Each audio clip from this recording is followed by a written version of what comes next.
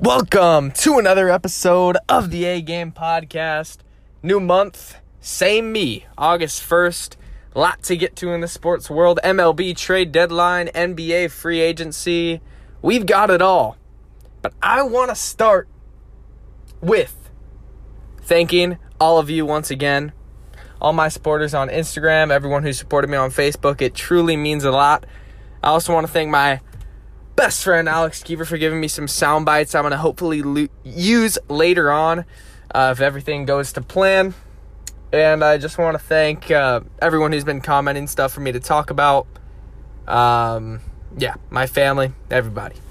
But I want to start with the MLB trade deadline. A lot went on this week. A lot of intriguing stuff. But the NL West just got even better. If you're thinking, this is the best division I've ever seen, well, it just got better. Max Scherzer and Trey Turner headed to the Dodgers with a package deal. Keibert Ruiz, Josiah Gray heading back to Washington. But Scherzer, who in my opinion is a top 3 pitcher in the MLB, and Trey Turner, a top 5 shortstop in the MLB, head to a super team in LA. The issue I know they're going to be phenomenal. They're going to be a super team still. They're dominant. But chemistry issues come through my mind. Is this team going to gel correctly? How is Corey Seager going to take it that this could be his last year on the Dodgers? Will he still perform like Corey Seager can? All intriguing topics. I think Max Scherzer is going to come in and he's going to do his job because I don't think there's any pressure on him. He's an established vet. And I think Trey Turner is going to play out of his mind. And I think Trey Turner is going to be the shortstop for the Dodgers come 2022. But that creates chemistry problems. How will Corey Seager respond, as I said before? I also didn't like how the Dodgers didn't bolster their bullpen at the trade deadline. I think that's been a concern for them. Jansen's been shaky. Trina's been pretty solid. He's got phenomenal stuff. Probably the nastiest stuff in the MLB. But they've been struggling as a whole. Outside of Trinan, who is a guy you can lean on in that bullpen? Gratterall is shaky. Vesia is shaky. Mitch White's shaky. Everybody is shaky. There's not a guy, if you ask a Dodger fan, that you say, I'm confident in him when he goes out on the mound. And I can guarantee that. Dodger fans, you're lying to yourself if you say that. But I really wish they added a Richard Rodriguez or they added a Daniel Hudson. Just an impact reliever. It doesn't have to be a top guy like Kimbrel, but just somebody that you can rely on in clutch moments, because I don't think they have that right now. Moving on to San Diego, I kind of liked what they did. I think getting Adam Frazier made me kind of skeptical of where they're going, because they have so many great position players, it's almost like Frazier doesn't fit in. Now, with what they did with Frazier, acquiring him, you either have to bench Hosmer, or you have to bench Pham, or bench Myers. And I know Hosmer's been struggling, so he's going to be seeing the bench a lot. But they almost have too many position players and not enough solid pitchers. Too many position players. They should have gone up. It would have been much better if they got a reliable starting pitcher than Adam Frazier. They didn't have to give up an extreme amount of prospects. They built up this farm system for 5 years to do what they're doing now. But I really would have liked if they had Scherzer in their hands. So I can't fault them too much because they had Scherzer and that would have solved most of their problems. But then that deal fell through because of medicals for the minor leaguers and all that type of stuff. But it bothers me when teams get players they don't necessarily need. Now, the Yankees, for example, getting Joey Gallo was not smart. Once again, just another outfielder who strikes out. And you can say the Yankees are contending, but they're going to be lucky to make the wild card. It's just kind of a wake-up. If you're a Yankee fan, they will be lucky to make the wild card because of their poor pitching, because of their shaky bullpen. Chapman's not always reliable. That's a problem. It really is. But all these teams who need pitching somehow find a way to convince themselves, I need Anthony Rizzo. I need Joey Gallo. And I think Rizzo was a great acquisition for the Yankees. But there's pitching problems. There's really pitching problems. And Garrett Cole's been shaky ever since the substance crackdown. He hasn't even been your ace necessarily. So I really wish these teams would have got pitching. Now, my team, the San Francisco Giants, they went and got Chris Bryant. Really like that move. I also think the Giants could have added another reliever. I think a lot of these teams are hesitant for some reason to add pitching when that's the bulk. That's what wins you championships. Defense and bullpen wins you championships. The offense is going to come around for great teams. It will. Almost 100% of the time, the offense will come around for great teams. I can guarantee that. But it's an issue when you just keep adding bats for no reason, no apparent reason. It's like the glamour effect. You just want all eyes on you. Oh, I got Gallo. I got Rizzo. I got Adam Frazier. When you don't even need them. You really don't. So I was a little shaky with all those moves. I didn't feel right about them. I didn't feel right about Javi Baez to the Mets. I really think they should have gone all in on Chris Bryant because Javi Baez is a strikeout machine. He doesn't walk a lot. And teams have started to figure him out. I'm not trying to hate, but Javier Baez is one of the most overrated players in this league. He is. And I know they want the tandem with Lindor and Baez that we saw with Puerto Rico. But it's an issue. It's an issue. It always has been with Javi. And I just really hope the Mets, I know DeGrom's on the show for a while. I really hope they figure something out. I'm going to move on quickly to the NBA. I'll come back to the MLB later, maybe with some scores, some predictions. But I think most of my predictions are going to stay. Giants-White Sox World Series stays for me. I really like the way Tampa's playing. Just that type of stuff. But I'm going to go to the NBA, and I want to start with the draft. I didn't cover that when I was talking about the topics at the beginning, but I'm going to talk about the draft because that happened this week. Cade Cunningham, the consensus number 1 pick. No doubt.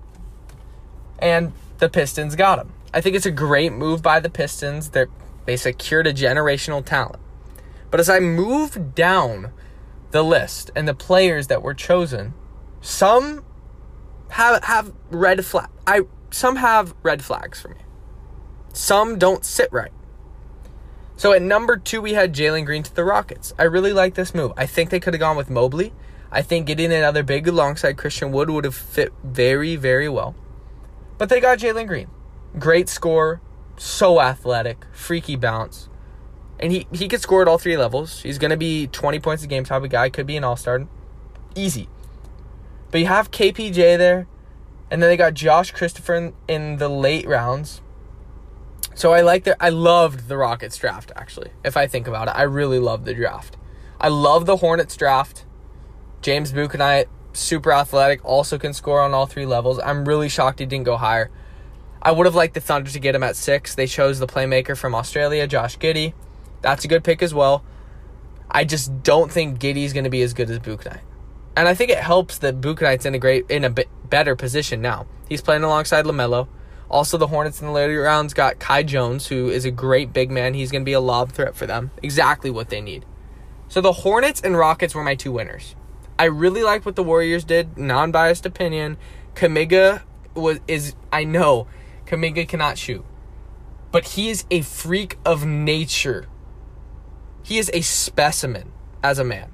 That dude's 6'9". Can jump out of the gym. He does it all.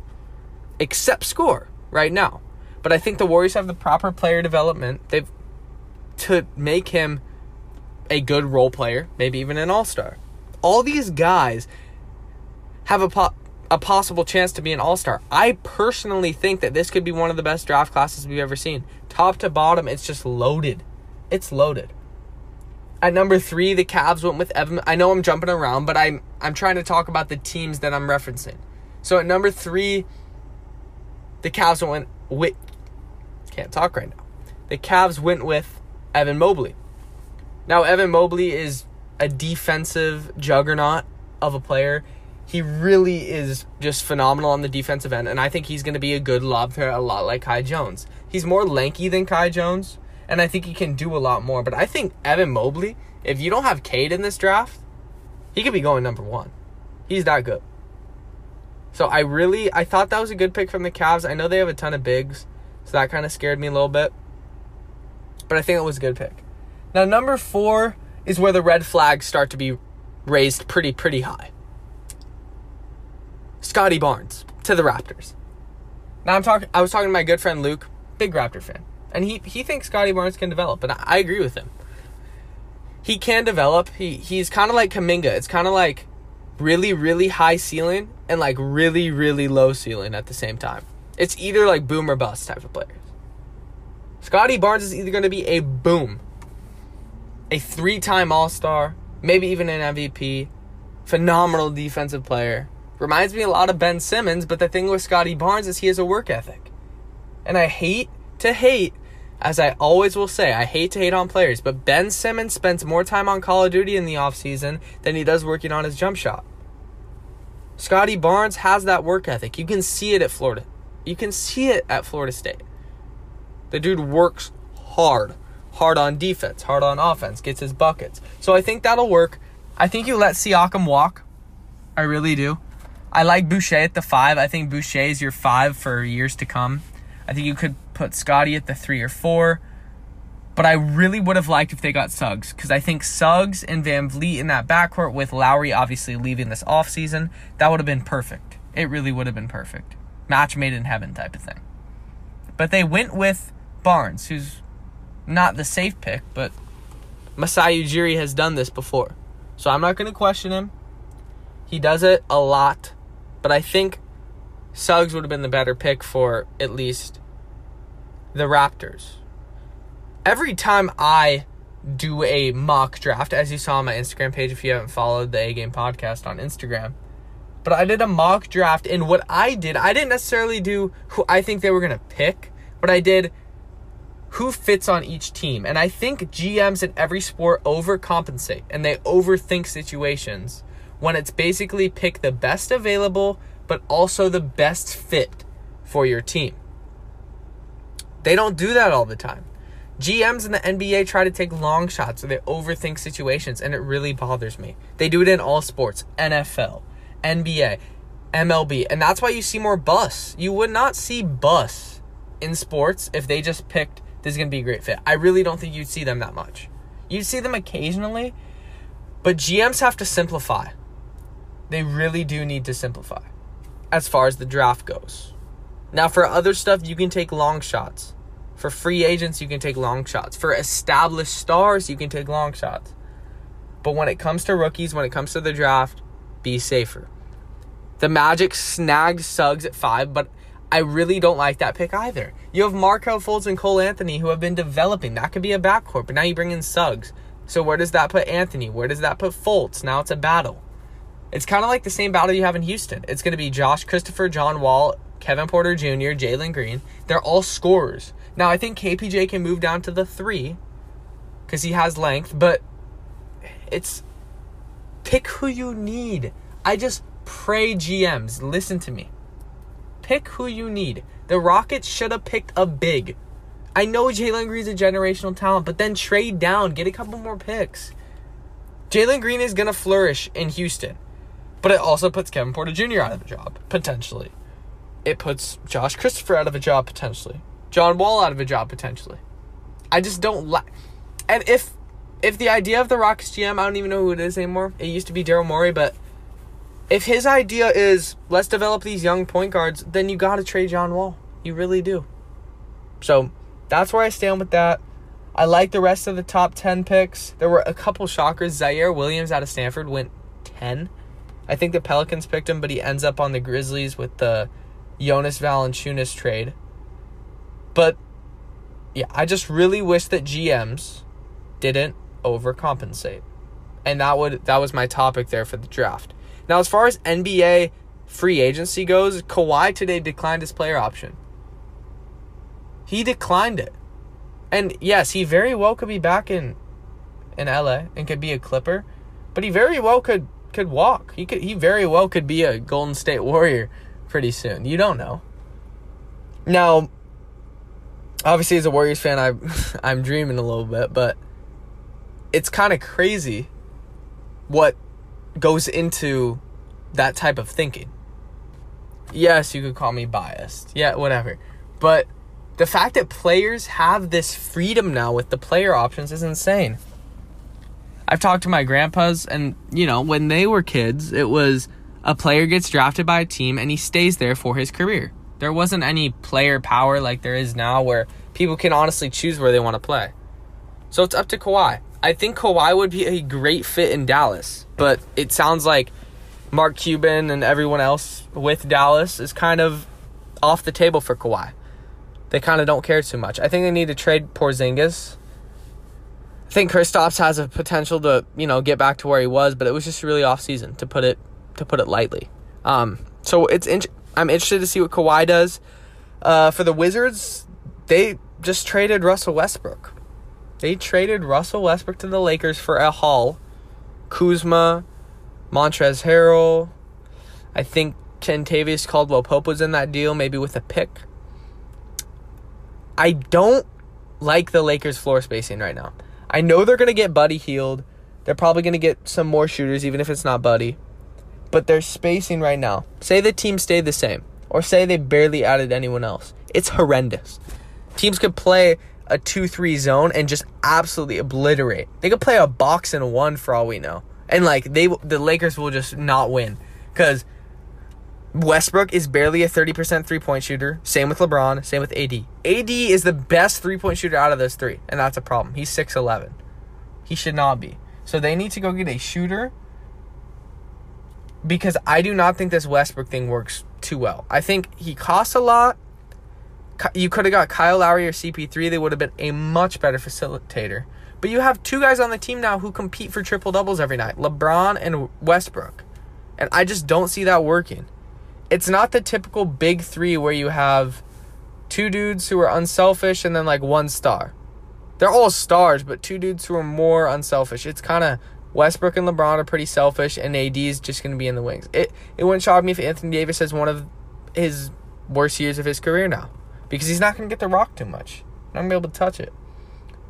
So, I don't like Aiden. But I just don't like their spacing right now. I think they could have done a lot better with that acquisition. I think they could have got Kyle Lowry. It wouldn't have cost them as much. I think they should have kept Montrezl Harrell. You can let Kuzma and KCP walk, but Montrezl Harrell is still a great player in this league. Just because of one bad season, that doesn't change. So moving on, I'm going to highlight a little bit on the NFL, just briefly. Not much going on. Training camp is starting up, though. And Aaron Rodgers reported to camp. So he's going to be the guy this year for the Packers after all the speculation. He's given it one last dance, my last dance. And I talked about on my previous podcast about how, Devontae Adams and Aaron Rodgers posted on their Instagrams a picture of Pippen and Jordan. But it also bothers me because they don't have any championships together. Right? It's not the last dance. You're not coming off a three-peat. You're not coming... No, it's not the last dance. Yeah, it's the last time you're going to try to get over the NFC Championship hump. But it's not the last dance. That's disrespecting Jordan and Pippen. Jordan, the greatest basketball player of all time. Pippen, one of the greatest defenders of all time. And I know it's a completely different sport, but the situation is not even relatively similar. So that kind of... I don't know why, but I didn't like that too much. So I wish Aaron and all the Packers the best, but they didn't make any major moves that makes me think they're all of a sudden going to win a championship. I still think the two favorites in the NFC this year are the Niners and the Buccaneers. I think that's going to come down to the NFC Championship. We'll see what happens, but I just don't see any other team really competing too heavily with those guys if they stay healthy. So that's what I got on the NFL. Some other news. We had some Olympics. USA is absolutely dominating swimming, which is awesome. And we're doing really well. I don't think, I'll be honest, I haven't kept up on as much Olympics as I wish I have. But it's been great for whatever I've watched. Girls volleyball, they put up a good fight. They lost to Russia the other day. That was intriguing. We lost our best player. She rolled her ankle, but yeah, I just love the Olympics. I love all these people fighting for their country. It's crazy. It really is crazy. If you see guys in the NBA, like Evan Fournier, Nicholas Batum, they're a lot different players in the NBA than when they play for their country. They flip a switch. They flip something. It's like, now I'm playing for my country. I'm going to show out. And Fournier dropped 27, I believe, on USA in group play, and we lost. But that was a wake-up call. That was a wake-up call for Kevin Durant and Jason Tatum of Team USA, and we've dominated since then. We beat Iraq by about 50, 54, and we've been beating teams pretty easily every single time. Out, at least. So, just excited for what the future holds with this Team USA. Really hope we get a gold. There's no reason why we shouldn't, but USA does play the number 2 team in the world. That is Spain. It's going to be really, really interesting. Don't know when that start time is, but we will keep you posted. As for everything else, the A-Game podcast is probably going to conclude right now. Man, it was fun talking to all of y'all. We'll talk to you later. Continue to support. Continue to follow the gram. Peace.